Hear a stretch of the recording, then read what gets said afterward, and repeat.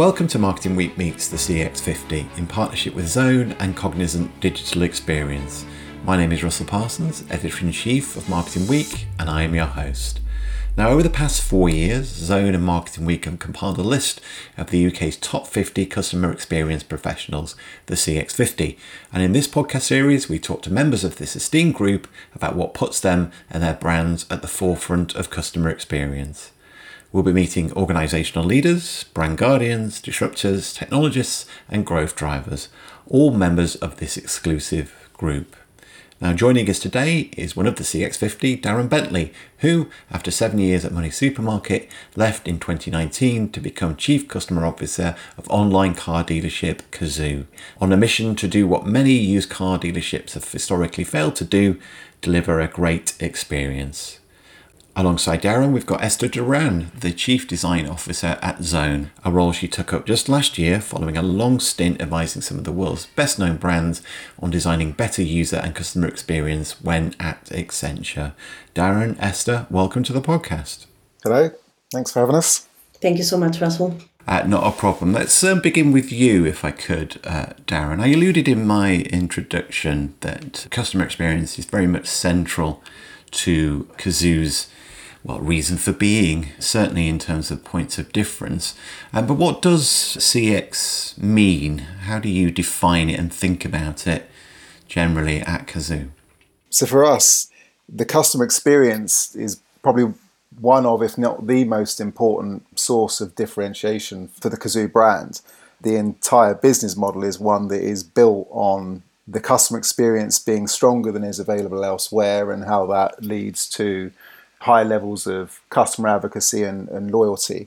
So I'll give a couple of examples. So the Cazoo proposition is entirely online. So we have a range of cars that we will retail to consumers. The purchase is done entirely online. The financing is done entirely online. And there are particular points of, friction in the traditional experience that we have tried to remove. So for example, there is no haggling on price. We know that customers, or many customers, don't like doing that, so we've removed that entirely from the experience. We don't have forecourts. You don't come and browse the cars that you're buying in real life. You do that all entirely on the website. And at the point of purchase, we make things as seamless as we possibly can. We give customers the option of collecting the car, but we can also deliver it to home. And we know that customers, the biggest fear that customers have when they're buying a used car today is either a lack of confidence in the car itself, the product, or a lack of confidence in who they're buying it from. So if something goes wrong, am I going to be looked after? So everything that we have done in the Cazoo customer experience is to try and provide a higher level of convenience, a higher level of transparency, a higher quality product, and a higher level of service, so that customers can be more confident in both the product and the service, and ultimately have a higher level of trust in the brand. We believe that will lead to higher levels of customer loyalty, higher levels of advocacy, higher levels of repeat purchase. So to a certain extent, our entire business model is built around customer experience. And you said higher for all of those things: convenience, transparency and service. Yeah. As I alluded in my introduction, the bar has perhaps traditionally been set quite low in that regard. Is that fair to say, in the category that you're in? It is a category where, I guess, historically there have been particular stereotypes. I mean, we don't necessarily set out to beat up the competition, but that's not sort of the inspiration for where the customer experience or the proposition has come from. We think about it more in terms of just how you make things easier for customers. So the average UK used car retailer will probably have between 30 and 50 cars on their forecourt. You may be driving 20, 30 minutes to get there. You're browsing around 30 or 40 vehicles. It's very unlikely that you're going to find one that's perfect for you. And so we know that there are multiple journeys for customers in finding the right car. So we have thousands of cars that you can browse from the comfort of your own home. We know that the purchase process in certain environments can sometimes be quite pressured. I mean, in many traditional environments, the whole customer experience at the point at which you've identified the car you want to buy starts with an argument around how much you're going to pay, and you're haggling on price. So we don't do that. The prices are fixed. We're transparent on the pricing. So it's not so much that we're looking at the competition and beating up on them. For us, it's more about just how do you make the process more transparent for consumers? How do you make it more convenient? And how do you provide a level of care and service after the customer has purchased the car, that if something does go wrong, because we're dealing with used cars here, that we look after customers and they can trust that they're going to be looked after, and the level of service is, if not stronger, once they've spent the money than it is before. I mean, it's a category, as you've just described it, that was ripe for disruption, and I suppose it's the part that you're playing. Just returning to something that you said earlier about measure of success, customer loyalty and advocacy, are they the main benchmarks that you are measuring your CX progress against? Yeah, I mean, the business overall, obviously we have commercial objectives to meet. We have aspirations around market share. We have, as a publicly traded company now, we have external commitments to meet on sales volumes, revenue, etc. But they very much come second to how we think about the customer experience in all forms of feedback, whether that's the visible stuff that you can see externally in terms of the Trustpilot profile, or whether it's the CSAT surveys, the Net Promoter Score surveys that we will send out on a daily basis. Every single form of customer feedback that we can have access to is reviewed, and we're looking for continuous improvement. If we find areas where the customer experience has fallen down, if there are things that we're not getting right for customers, if we're making it too hard to return a car as part of the 7-day money-back guarantee, if we're not providing the right information around the vehicles on our product details pages on the website, whatever it is, if there are sources of friction in the customer journey that are due to our processes or how we work or our website or our policies, we're continuously looking for ways to improve that. So we care most about Net Promoter Score. We're very proud of the Trustpilot profile we have, but that's not by luck. There's a huge amount of focus that goes into that on a daily basis within the team. And we'll explore the team dynamic and how it serves better experience in a moment. But I'm going to bring Esther into the conversation now. Esther, your background is user experience and design. What in particular can digital brands do to deliver a better customer experience by improving UX and the way that their sites are designed? So I think what Darren said just now is very important. I think convenience is something that we human beings, we are asking at all times. But at one point, digital can serve the convenience that we are talking about. But I think having a part of the digital journey, implementing some physicality in it, just to delight the customer, I think is important. So, for example, when we are designing at Zone and Cognizant, when we are designing experiences, a digital experience, we take into consideration first, what is the problem that we are trying to solve, that for the customer. We do our research around it, and then we understand what are those mindsets, because obviously each customer is a completely different human being, depending if today I'm pissed off and tomorrow maybe I'm going to be happy. So what is going to be the user journey of that mindset today or tomorrow? What is going to be different so that we can deliver the right experience? So when the digital journey is finished and then you are receiving a post, your package or your car or whatever it may be, there has to be some kind of physical delight at the end of this journey. And sometimes when we look at the ecosystem and the end-to-end of the digital experience, some people tend to forget that there has to be some kind of physicality and exchange. And I think that is very, very important nowadays in the digital environment. Some of the brands are forgetting that maybe the purpose, maybe the responsibility, and maybe the aftermath or the customer service is extremely important. And at one point, the digital experience joins with the physical experience as well.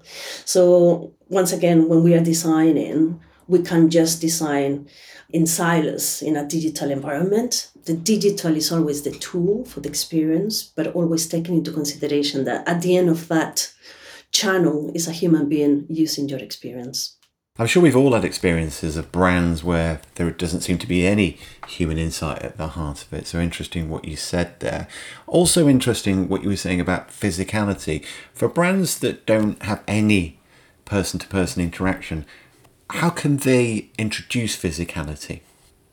Yeah, I think it's both. Obviously, we can take as an example the journey of purchasing something online.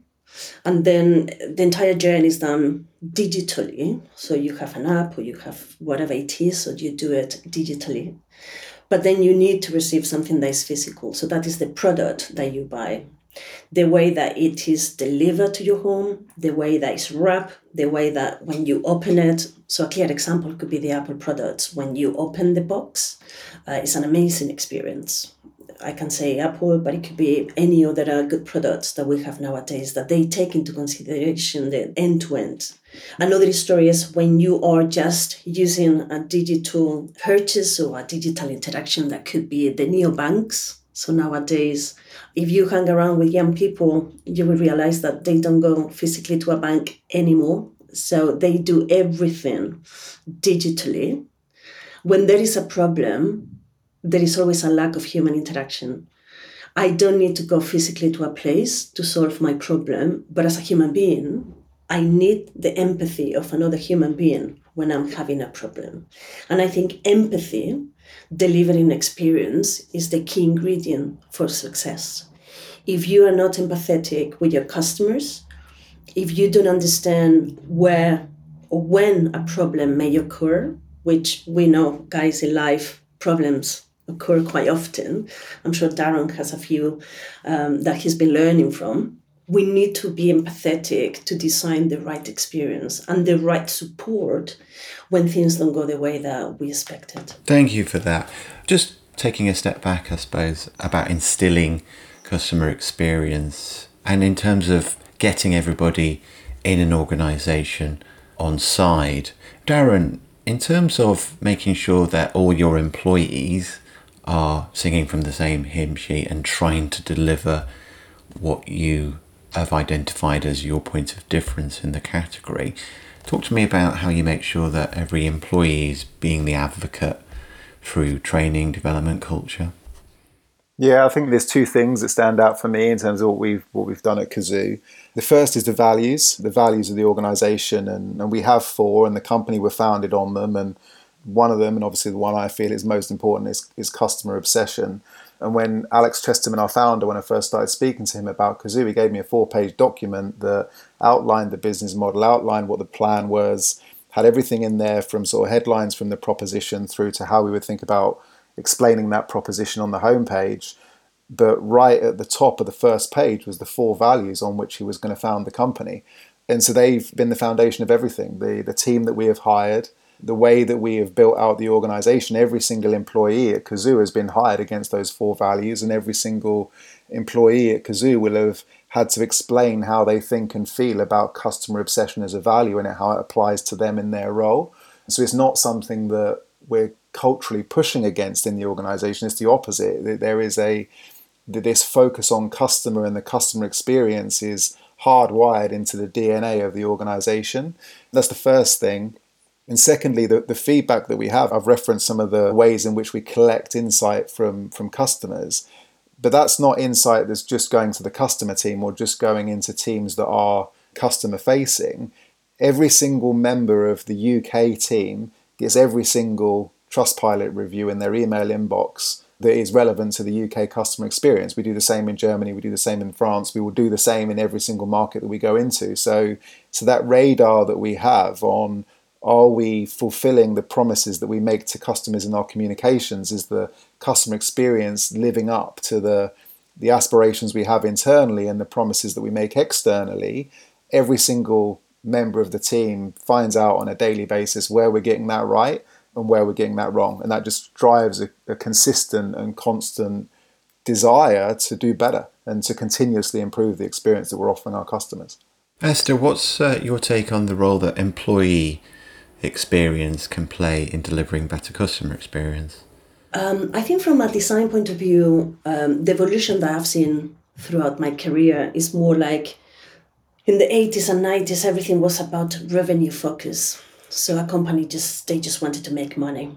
Then they kind of moved in the 2000 and something when technology was booming. They were focusing on technology. So everything was about the latest gadget and what was the technology that they were going to implement without even knowing if it was going to be useful or if it had a purpose. And then they realized that technology by itself, obviously, they were not solving the problems that the customer were having. So then they started to think about customer experience and customer centricity. But I think now it's very important to have the employee experience as well on your business. And the reason being is because I think a culture in an organization, the foundation of that is your employee. If the employee doesn't have the right mindset, or your organization doesn't have the right mindset, then the rest of your work is going to kind of fall apart. So I think mindset, methodology, and also measurement or KPIs are extremely important within the employee experience. And obviously, your employees, they need to align as well. Well, not employees, but the culture of your organization has to align with those of, I think, a few pillars. And probably those pillars could go around, once again, craft. So what is the craft that a design culture is going to bring? What is the brand purpose that you have? So in this case, so Darren was mentioning as well that they have some brand purpose in that as well. So what is that you are trying to do to improve people's lives and to make them better? What is the culture that you are bringing within the organization? And also, what are the clients that you are working with? Because let's be honest, if the purpose of your organization is sustainability, maybe you shouldn't be working with certain clients that they don't align with that of your brand purpose. So I think everything has to come together in a happy marriage. And then is when your employees, they have the right onboarding, they have the right experience throughout their life at work. And then is when it becomes, the right employee experience as well. Thank you, Esther. Darren, Esther just brought up measurement and KPIs. In terms of your staff, you don't need to give me granular specifics, but in your pursuit of better experience and better than the category market leading, how do you measure staff in terms of their delivery of experience individually? It all comes back to customer satisfaction and the feedback that we take in from our customers. So we don't, again, in a traditional retail environment, you would maybe expect salespeople to be earning commission for selling add-ons and selling ancillary products as well as obviously selling the core product. We haven't done that. Our customer support team are targeted first and foremost on the level of service they provide. We don't pay commission to our customer support team when they help a customer buy a car. We reward and incentivize them on the collective and individual CSAT scores that they're getting and the feedback that the team receive from customers around the level of service that they've provided.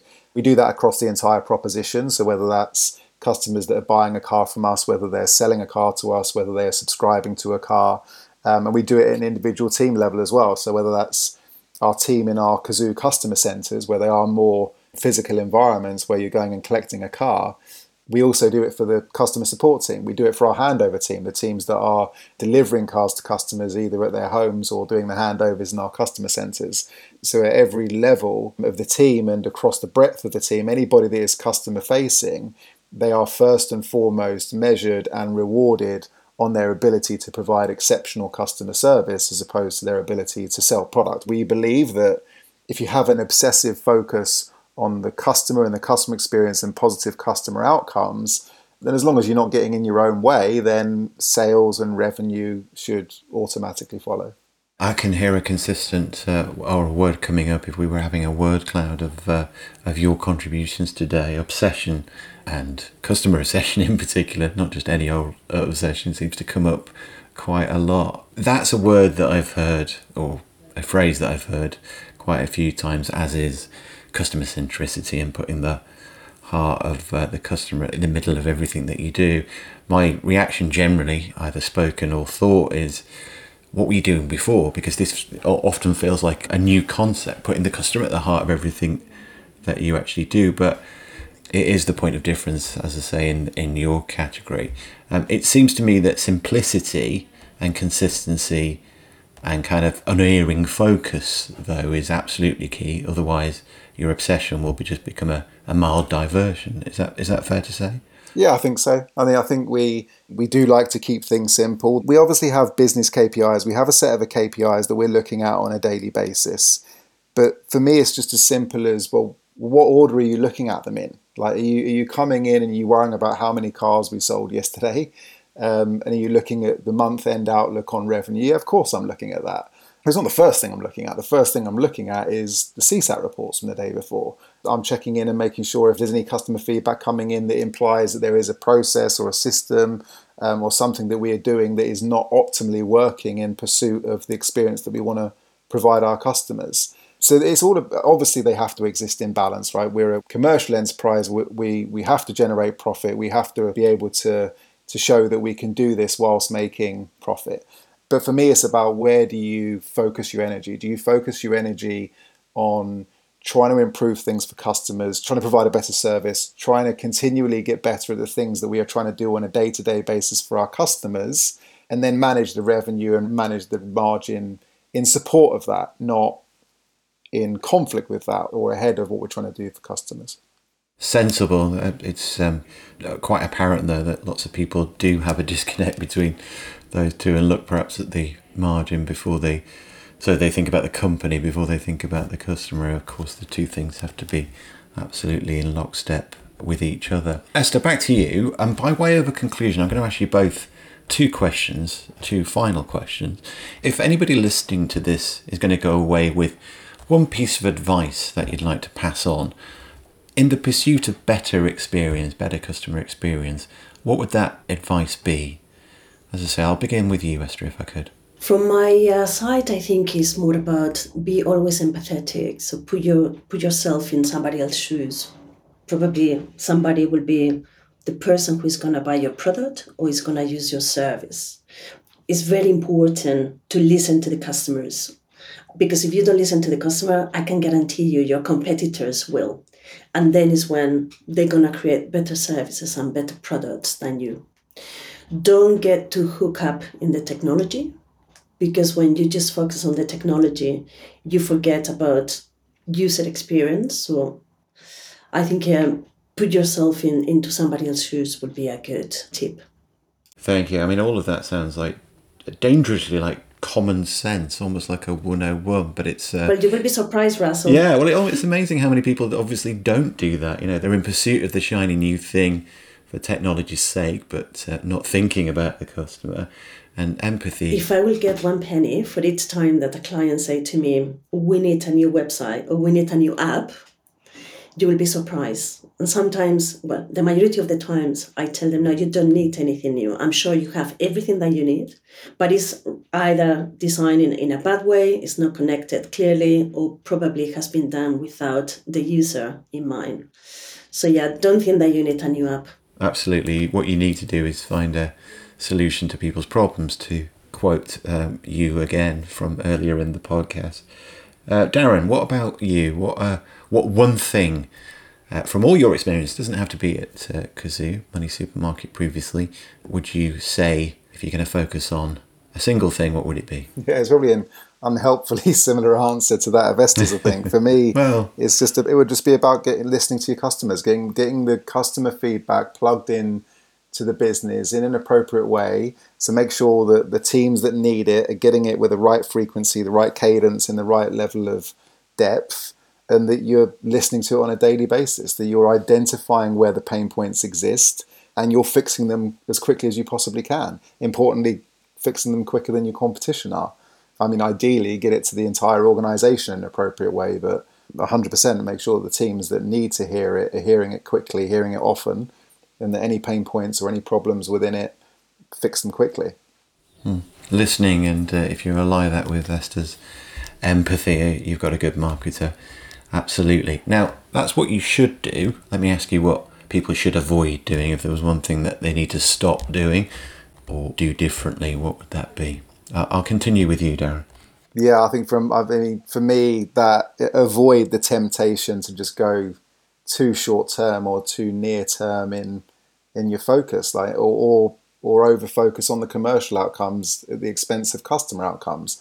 I think that over focusing on near term revenue, near term margin at the expense of focusing on the customer problem you're trying to solve and the experience and product and service that you're trying to deliver. Just avoid that at all costs. And in most organizations, there will be plenty of people worried about the P&L and worried about the balance sheet and worried about the trading numbers.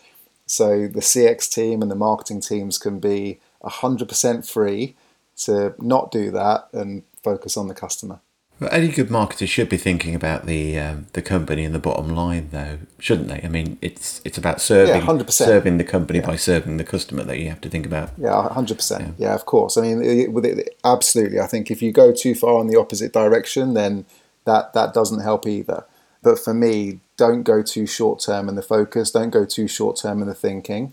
Focus on what customers are telling you daily, and just constantly focus on improving the service, improving the product, improving the experience that you're providing. And the near-term numbers, mid-term numbers, long-term numbers will, I think, follow. Thank you. Esther, a final thought from you, actually, on what people should not do. So when we are talking about customer experience, you shouldn't just listen to the stakeholders. Because the stakeholders, they're always going to tell you, I know exactly what my customers need. And that is rule number one of not to do. Of course, you need to listen to the stakeholders to balance business and customer focus.